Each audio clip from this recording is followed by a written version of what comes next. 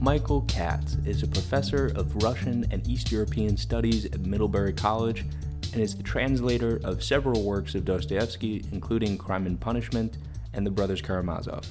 This is Michael Katz. I'm Duncan Gammy. You're listening to Dunk Tank. I'm here with Michael Katz. Thank you very much for joining me today. You're welcome. So Michael, you've translated from Russian a number of books that I really would love to read in the original language. And I'm talking specifically about the works of Dostoevsky.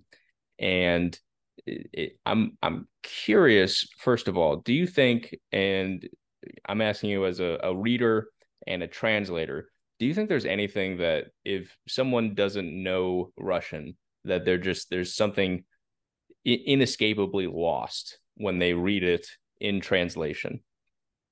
I think it's true of any author that you lose something by not reading it in the original language.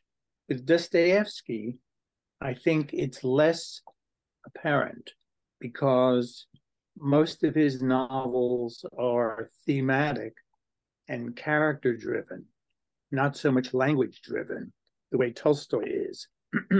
I was looking at the Nabokov that you referred to last week, and Nabokov is saying something of the same, that with Dostoevsky, the themes and the characters and the plot are more important than the actual style. And I think he's right about that. And therefore, when you're translating Dostoevsky, you don't lose quite as much as you do by translating someone else. I would never translate Pushkin, for example, in part because most of it is poetry, and poetry is infinitely more difficult to translate than prose. But even Gogol's prose is such that you lose a lot because there's so much wordplay. Dostoevsky doesn't engage in much wordplay. There's plenty of humor, but it isn't dependent on the language. Yeah, and I'm curious about that then, because one of the things you mentioned that Nabokov article that I was talking about, and in it he mentions what you said, but he also kind of criticizes Dostoevsky as an artist and says that he's like nowhere near the level of Tolstoy, and I don't necessarily agree with that argument, but I can kind of see where he's coming from, where it's like a lot of the characters in Dostoevsky they don't really seem like real flesh and blood people. They seem like constructs almost. And the scenes that they're in, I don't necessarily walk away with like an image of what these people look like, of what the environment they're in looks like. Whereas I don't feel that way about Tolstoy. I like have a very clear image of what's going on. How do you feel about that criticism? I think that's absolutely right. It's justified. Dostoevsky never looks out of the window. He has no idea what the natural landscape is like. And although he'll describe a character's face initially, you don't get much in terms of facial expression or gestures. It's the words that count. The great Russian critic Mikhail Bakhtin said that Dostoevsky's characters are really walking ideas. They have themes that they spout, and very eloquently too, but that's where Dostoevsky's real interest is, not in nature and not in personal description. Yeah, and do you feel like after, with a lifetime of reading and translating, I feel like that's true of a lot of really great authors, that they have great flaws, where even like Tolstoy had a criticism. He wrote an entire article criticizing Shakespeare and was like ripping apart King Lear. And a lot of the criticisms he made were kind of like justified, where like King Lear starts off with some pun of like some guy being like, I cannot conceive you. And the guy goes, well, this boy's mother could. And it's like that's a dumb pun, and that's a dumb way to start off, but it somehow it works. I mean, do you have any idea what's going on there? Like, these are not like MFA immaculate ironed out prose and characterization, etc. Why is it still good? Well, I think he's playing a bit to the crowd, in Shakespeare, and the joke is lame.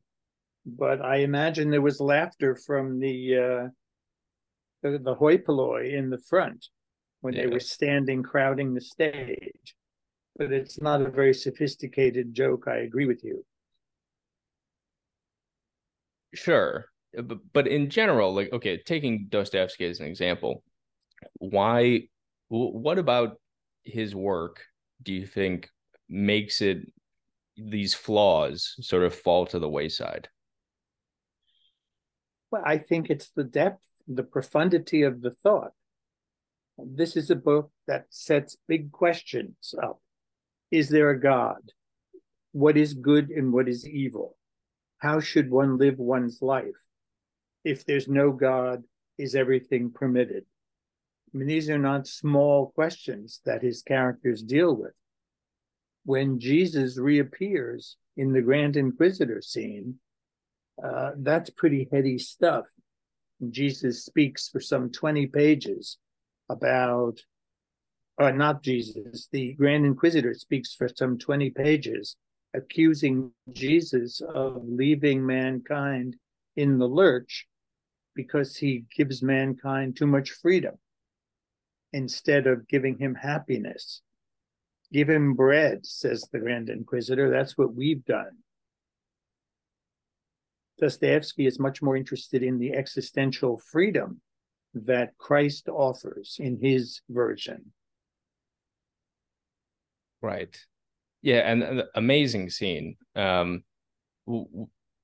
When you're translating this, I mean, as you mentioned, these are big books with like big questions. And I think I had also mentioned to you when I reached out, David Foster Wallace wrote about Dostoevsky, and he said that, okay, no author these days could possibly get away with even like seriously posing these sorts of questions. You would have to do so through like three layers of irony and pretend that you're not actually that interested in it. And it'd almost be like embarrassing for like a contemporary writer to ask these questions. Not so in his time. Is that more so because people in Russia at that time, it was like across the board, well, not across the board, but more religious, say, than our contemporary world? Absolutely. And the questions were posed, and vital questions. They still talk about them. I think Russians in general tend to be much more introspective and deal with big themes. You feel like that in general, really? I think that's true in general of the culture. Isaiah Berlin gave a lecture once on Russian literature that I heard, and he said, imagine a railway car with two women sitting in it, characters out of Jane Austen's fiction, and they're having tea, and they both lift up their teacups and they're sipping their tea. Can you imagine one of Jane Austen's characters saying to another, well, my dear, is there a God or not? Or if they say, whither England? What's the fate of England? These are not questions that Jane Austen's characters ask, or George Eliot's, the great writers of the 19th century. But those are questions that Dostoevsky asks, Tolstoy asks. Right. I mean, why is there anything? That's what attracts me to Russian literature. Oh, 100%. Because I I'm mean, still interested in those big questions. but why do you think there's something peculiar to Russia that, I mean, are Russian writers today as interested in these kinds of questions? I'm not as familiar with contemporary Russian stuff. Yeah, I'm not either. I don't follow contemporary literature. My heart and soul are in the 19th century. Um, So I really don't know. I can't answer that question for the Sure. contemporary scene. I sense that right now, with the war going on, um, that's going to preoccupy Russian writers for some time. And why don't you follow contemporary stuff? Is it just because it pales in comparison to the works of the past? Everything that I've read suggests that it does pale in comparison. And life is short. You only have a certain amount of time Yeah. to spend reading and studying. And it's the 19th century that has always attracted me for the last 50 years. I started this stuff when I was 15 years old, and I still read the same books. Now I'm translating them, teaching them, lecturing about them, but it's the Yeah. same things. And do you think there's a particular reason for that? I mean, the fact that in the 1800s, yeah, this is like the peak of the novel. And nowadays, I guess maybe film or television is ascendant. Mm-hmm. And there's more people now than there ever have been. There's more people writing now than there ever have been. You would presume that there would be still great works being produced. I mean, are just the same kinds of people not writing books today as in the past? We don't know. Great books usually take a while before they're recognized, and there may be things that are written that 50 years from now we're going to say these are the classic works of the 21st century. Right. At Oxford, when I was a student there, you weren't allowed to study anything that was less than 50 years old. It was just automatically assumed that something needed 50 years. Virginia Woolf wasn't included in syllabi because she wasn't old enough. You Hmm. had to wait 50 years before you could tell whether anything was really worth studying. Well, we know that Dostoevsky and Tolstoy are worth studying. Right. Yeah, it's a much better heuristic to see, okay, what's hung on. Why for you when you're translating this guy, a lot of you mentioned how the language is not as important and the gestures aren't so much as important. And a lot of the characters in his work, sometimes they seem to do things like they fly at each other or like they, shake their fists and things like that. Is there a cultural um, gap in understanding there that maybe Russian people would understand? Oh, this gesture, what this means, or is it points back to what we talked about earlier of maybe a flaw in the work of these characters not being as gesturally real? It's a good question, Duncan. The fact is that in Dostoevsky's prose in general, not just in the Brothers, things never happen slowly. Dostoevsky doesn't believe in the word gradually. Everything in Dostoevsky is sudden, suddenly, all of a sudden. And he believes that the intuition, the leap the soul makes when it comes in contact with another person, that's the most valuable thing about you. There's a wonderful scene in Notes from Underground when the underground man has been lecturing the prostitute with the heart of gold, Lisa, and she stops listening to him and instead opens her arms and is ready to accept him and give him unconditional love. And he can't do it. He can't accept it. And what she does is she gestures suddenly and stands up, holds out her arms, and he's paralyzed. He can't accept her unconditional love. Hmm.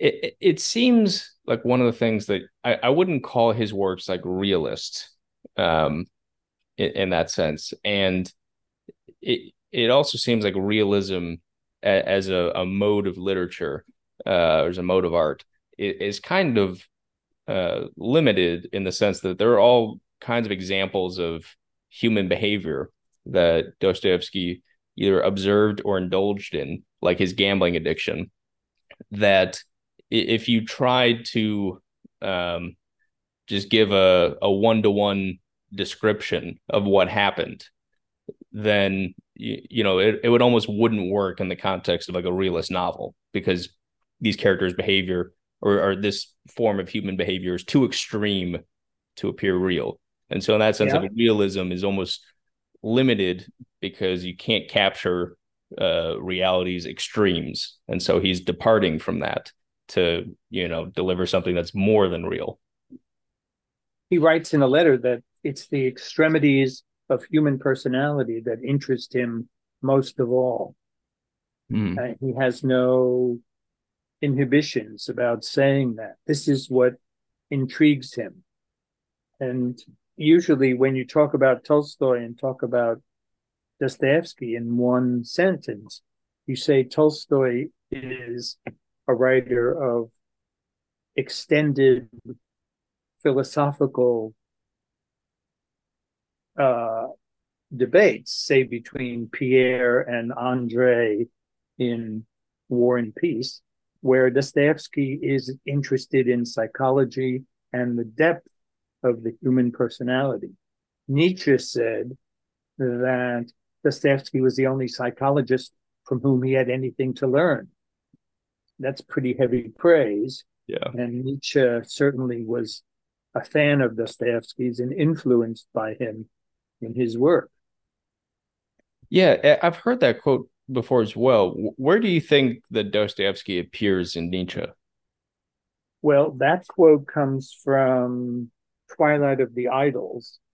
And I think the general concern with metaphysics, which is Nietzsche's, is characteristic of Dostoevsky. Again, questions of good and evil, of the existence of God or the death of God. This is what worried Dostoevsky, that wicked diseases coming from the West, like materialism, atheism, feminism, any of those wicked Western ideologies were threatening to infect Russia. And you can see in his career a progression from the city, Petersburg, where Crime and Punishment takes place. And in each novel, his scope gets a little broader. And then by the time we get to Karamazov, he's interested in the Russian boonies, this little town called Skatoprigonyevsk, stockyard is the way it translates. And he's concerned that the disease is so contagious that this Westernism, this nihilism and atheism is infecting the Russian countryside. And the title of the first book of Karamazov is A Nice Little Family.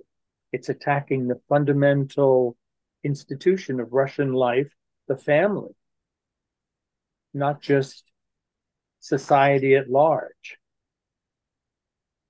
Did he see you mentioned feminism in there? Did he see that as a quote unquote wicked ideology?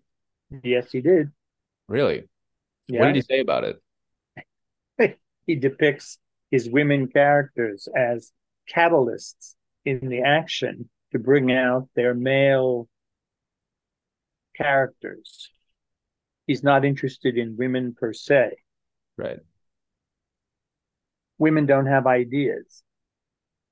The women offer love and are jealous and emotional and unstable. And that's who the women are in Karamazov. Katerina Grushenka, who decides to seduce Alyosha and who stops only when she finds out that Father Zosima had just died and Alyosha is in deep mourning for his beloved mentor. But Grushenka is sitting on his lap and bouncing up and down, and Alyosha is about to fall, when Rakitin, the guy who brings Alyosha to Grushenka, says, well, be gentle with him because he just lost his elder. And Grushenka is horrified and jumps off Alyosha's lap, and Alyosha is saved. She's not seduced by her at all. But that's her role in the fiction. Right.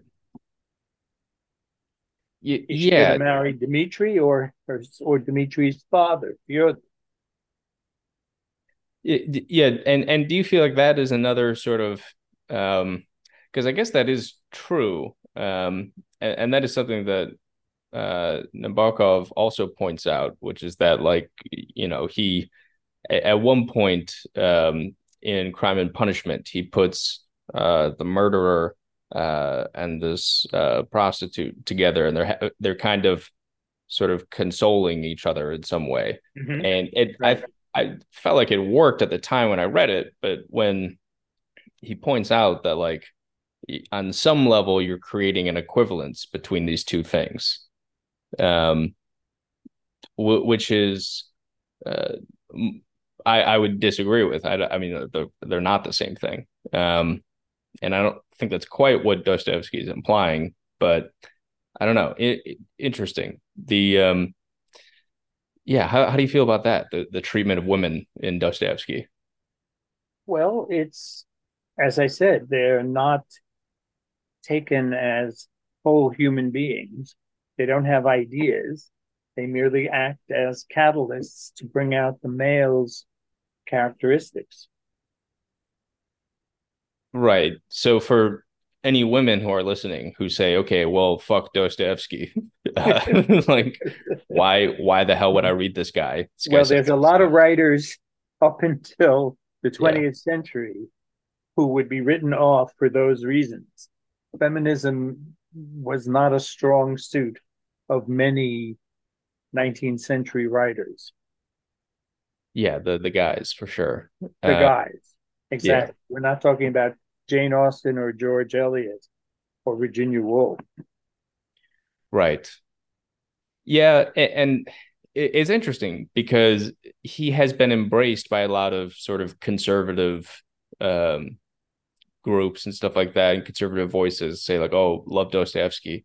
But he's also been embraced by people like Noam Chomsky, who has written highly of him and speaks about the Grand Inquisitor scene as like a great exploration of power, where you have this Grand Inquisitor who's, telling, oh, we don't want to give people freedom. That's not what they want. They just want these happy illusions and give them, some happiness, etc.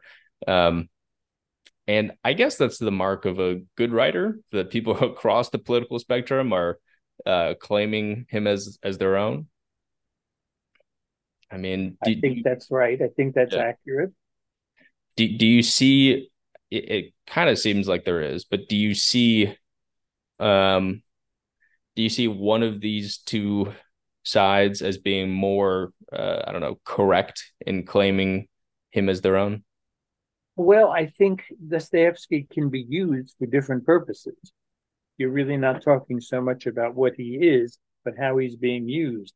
So the idea of Russia being the God-bearing people and leading mankind to salvation, that is one of his constant themes that run through all of the novels. And then he develops in his last public performance, gives a speech at the unveiling of a monument to Pushkin in Petersburg.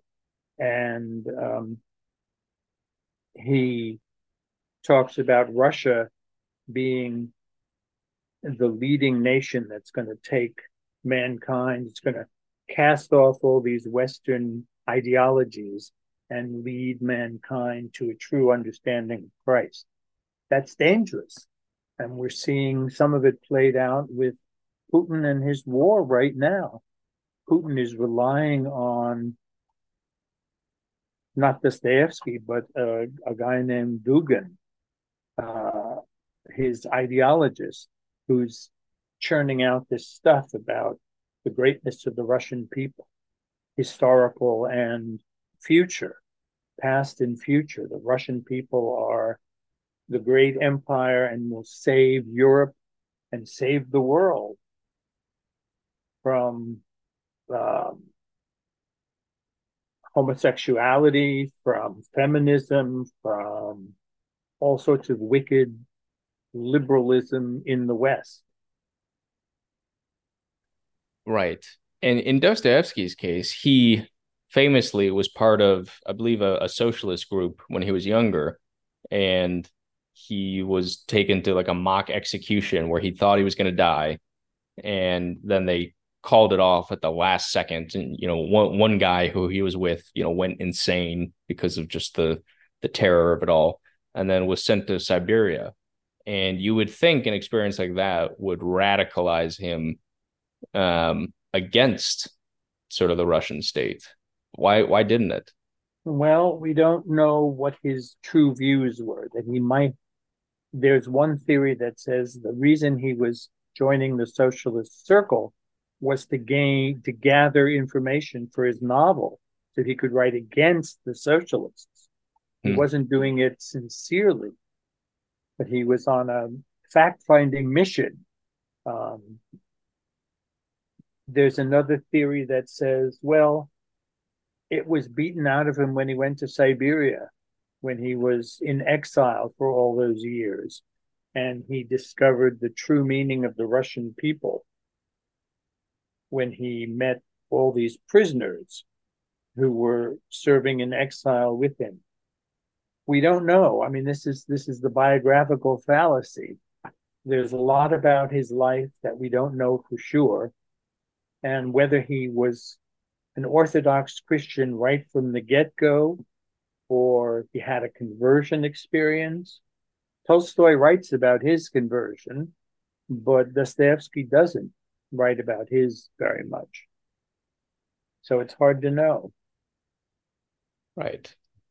Yeah, that's an interesting premise that he went there on a fact-finding mission. And he, when he first started off, I think his first publication was some book called like Poor Folk or something like That's that. right. And he became like a minor literary sensation very early on. Correct. And then he's hauled off to Siberia. Um, do you see obviously his writing matured, but do you see any like thematic differences or like interests or differences in terms of his like interests literary wise in terms of his work before Siberia and after? Well, no. There's a theory that says Dostoevsky really wrote one great novel his whole life.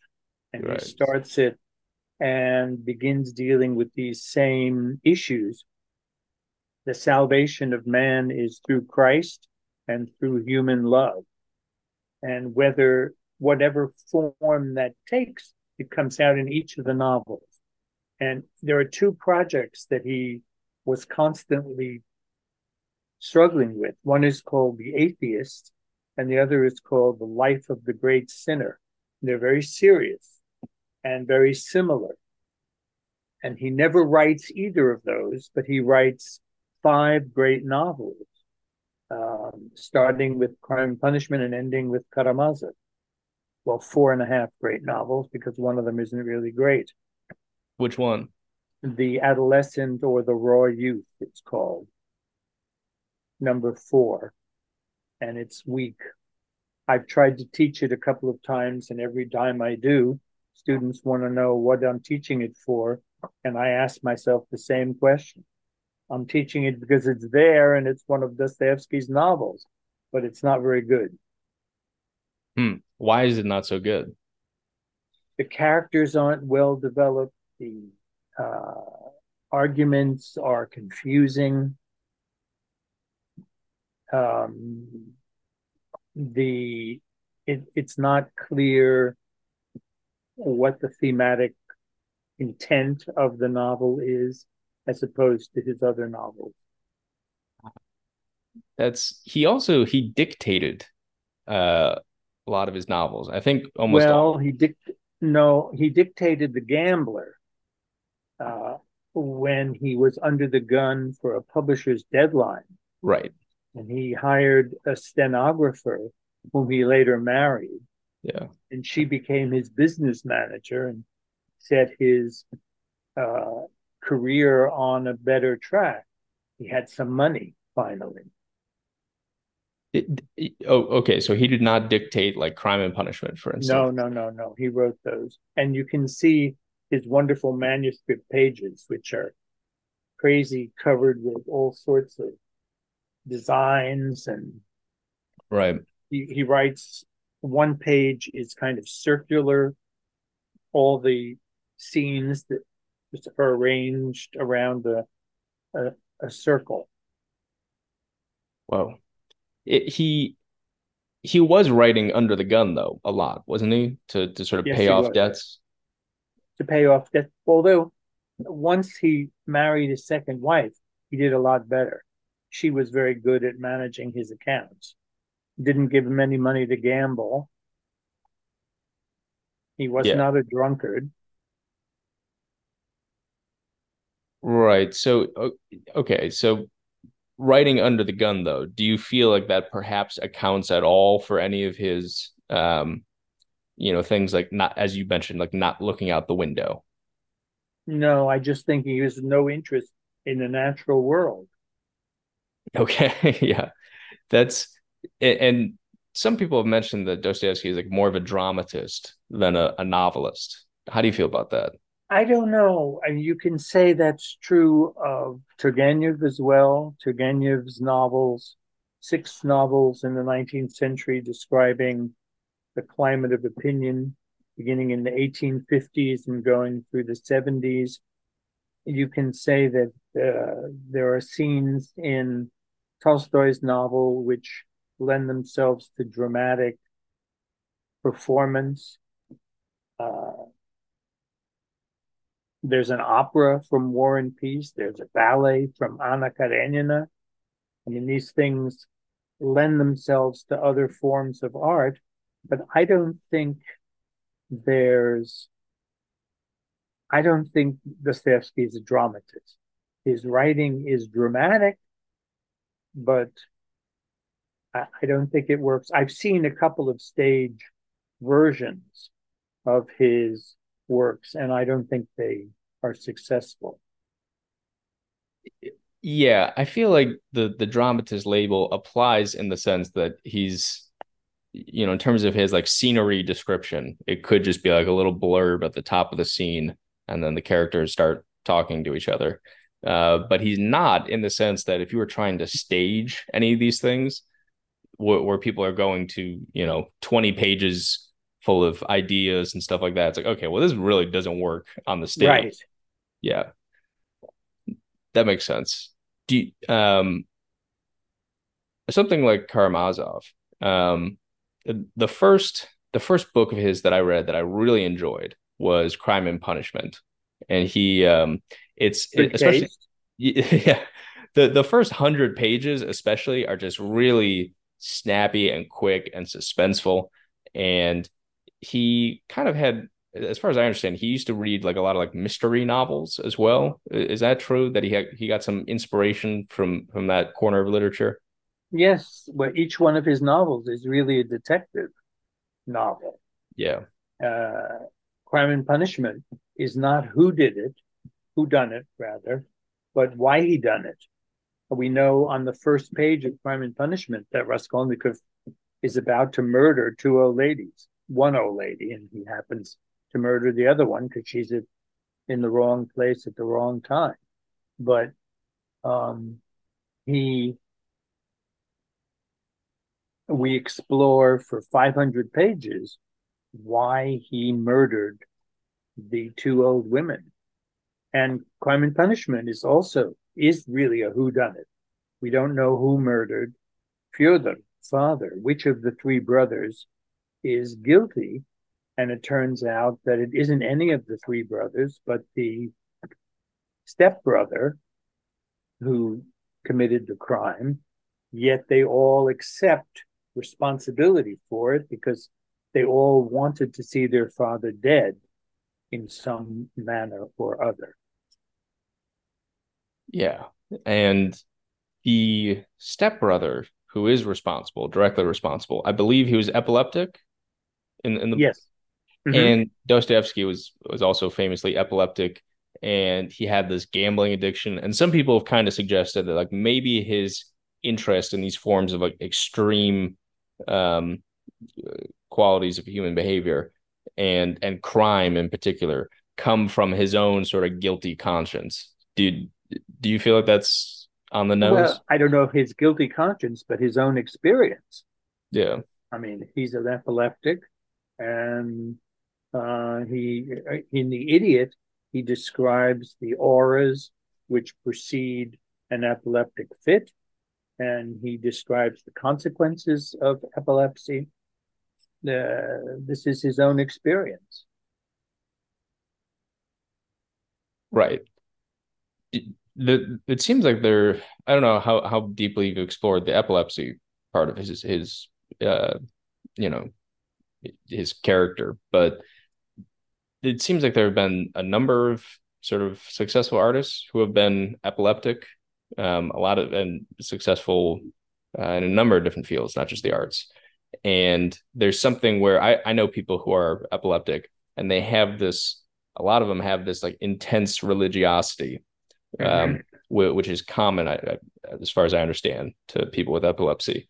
Um, and I know it's kind of one being epileptic doesn't make one a great writer, but certainly this had a huge impact on not just his characters, but the kinds of things he was interested in. Um, and a lot of literary critics sort of shy away from looking at like the biography of the person who wrote it. You know, like, oh, I don't care about that.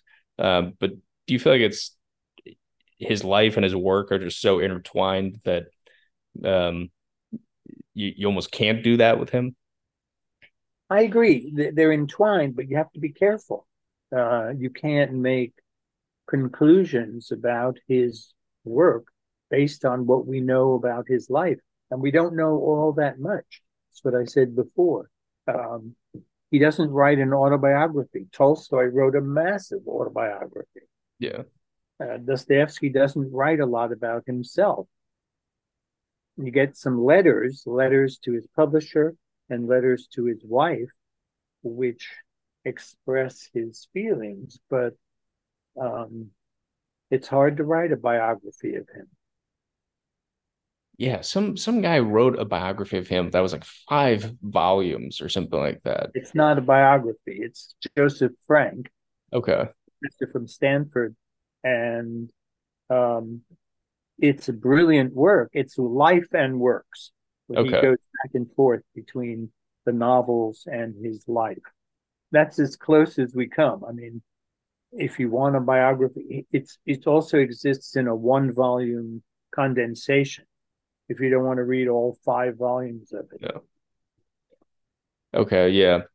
Um, like when you're translating, you said that okay, the words aren't as important. Um, but ultimately you are choosing what words to appear in English. mm-hmm. Do you I guess how do you approach that? Do you look at yourself as like a co-author in a sense? I mean, um, or are you just like, oh, I'm trying to just get my mirror as accurate as possible? Well, I think a translator of the Odyssey, Robert Fitzgerald, said it best from my point of view. He said that he tries to give his readers an equivalent experience of that experience which he had when he reads it in the original. So I read Karamazov in the original, and I it creates a certain feeling in me. And when I choose my words to put down on the page or on the screen, then I'm trying to give you the same experience I had when I read it. That sounds a little mushy, but I don't think I can be any clearer than that. Right. Yeah, yeah, yeah. Do you feel like, I mean, is there are you do you have any translations in the works right now? Yes, I'm working on a Tolstoy translation. Tolstoy, during the 70s, between War and Peace and Anna Karenina, wrote hundreds of short stories for little children in order to teach them how to read. And there's an ABC book, and there are graded readers, four graded primers, he calls them. And he illustrates these primers with short stories. Some of them are based on fairy tales, some of them are fables, including Aesop's fables, Hindu tales, Russian folk tales, and he tells them in fairly simple language for young readers. And I'm translating those and working with an illustrator who will do some drawings based on the tales. Oh, that's great. I had no idea that he did that. That's so There cool. are a few um, anthologies of those tales. The most famous one is called 23 Tales from Tolstoy, but there are really hundreds of them. And I'm making my way through them slowly, and in a few years, we'll try to publish the whole thing. Nice. I'm thinking of doing two separate books, one book of the whole corpus of his tales, and then one selected best tales for children.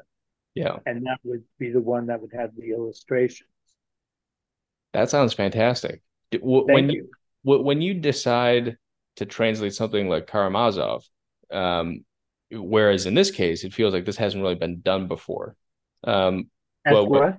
in this case, where you're talking about Tolstoy's like tales, it feels like I'm at least I'm not aware of any translation of all of these, hundreds of stories. No, Uh, there aren't any. yeah. So in that case, that makes why one would translate that if you're a translator. I can immediately see why that would make sense. Um, for something like Karamazov, um, there have been translations in the past. So is the reason you translate it because you feel like there's something inadequate about past translations? Yes.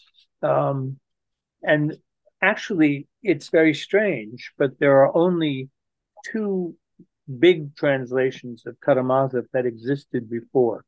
One of them is Constance Garnett from 1913, and that's clearly archaic in its language, British in its style, and a bit old fashioned. Also, she didn't know Russian as well as we know Russian now.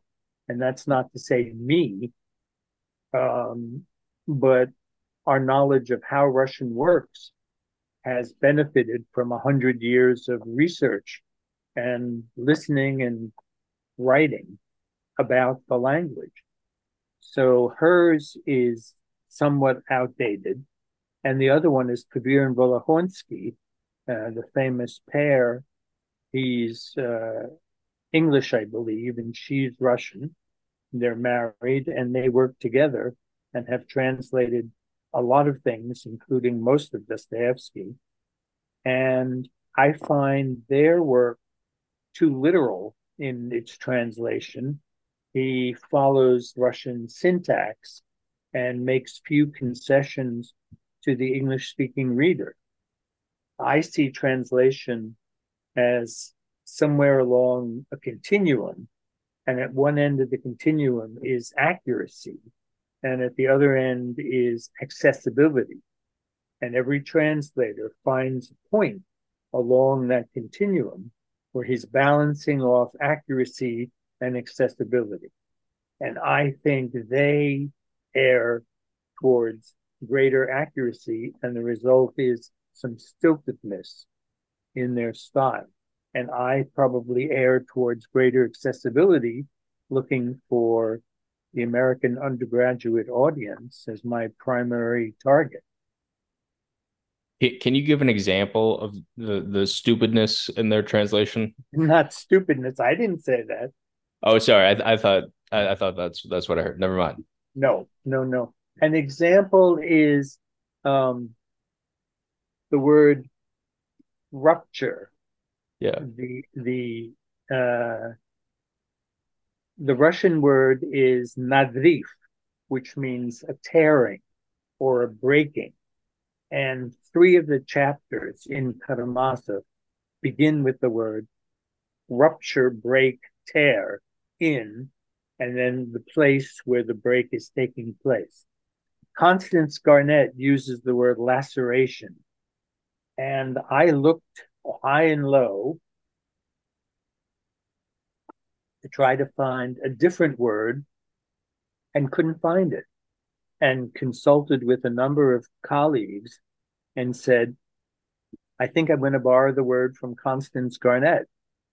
And she said, they said, go ahead. That's the best one available.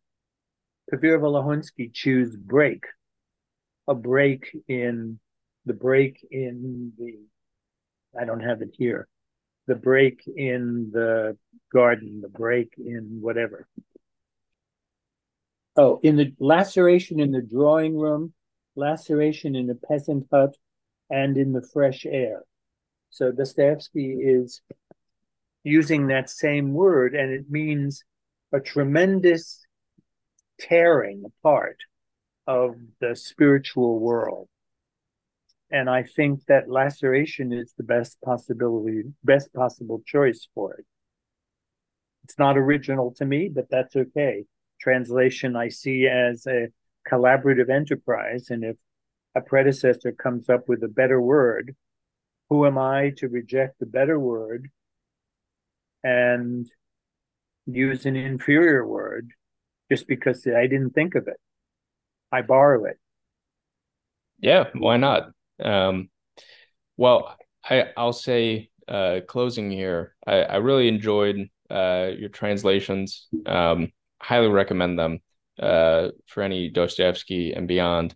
And I really appreciate you taking the time to chat about the guy, because he's a fascinating figure, complicated, but ultimately I really enjoy his work a lot, and being able to do so through your translation.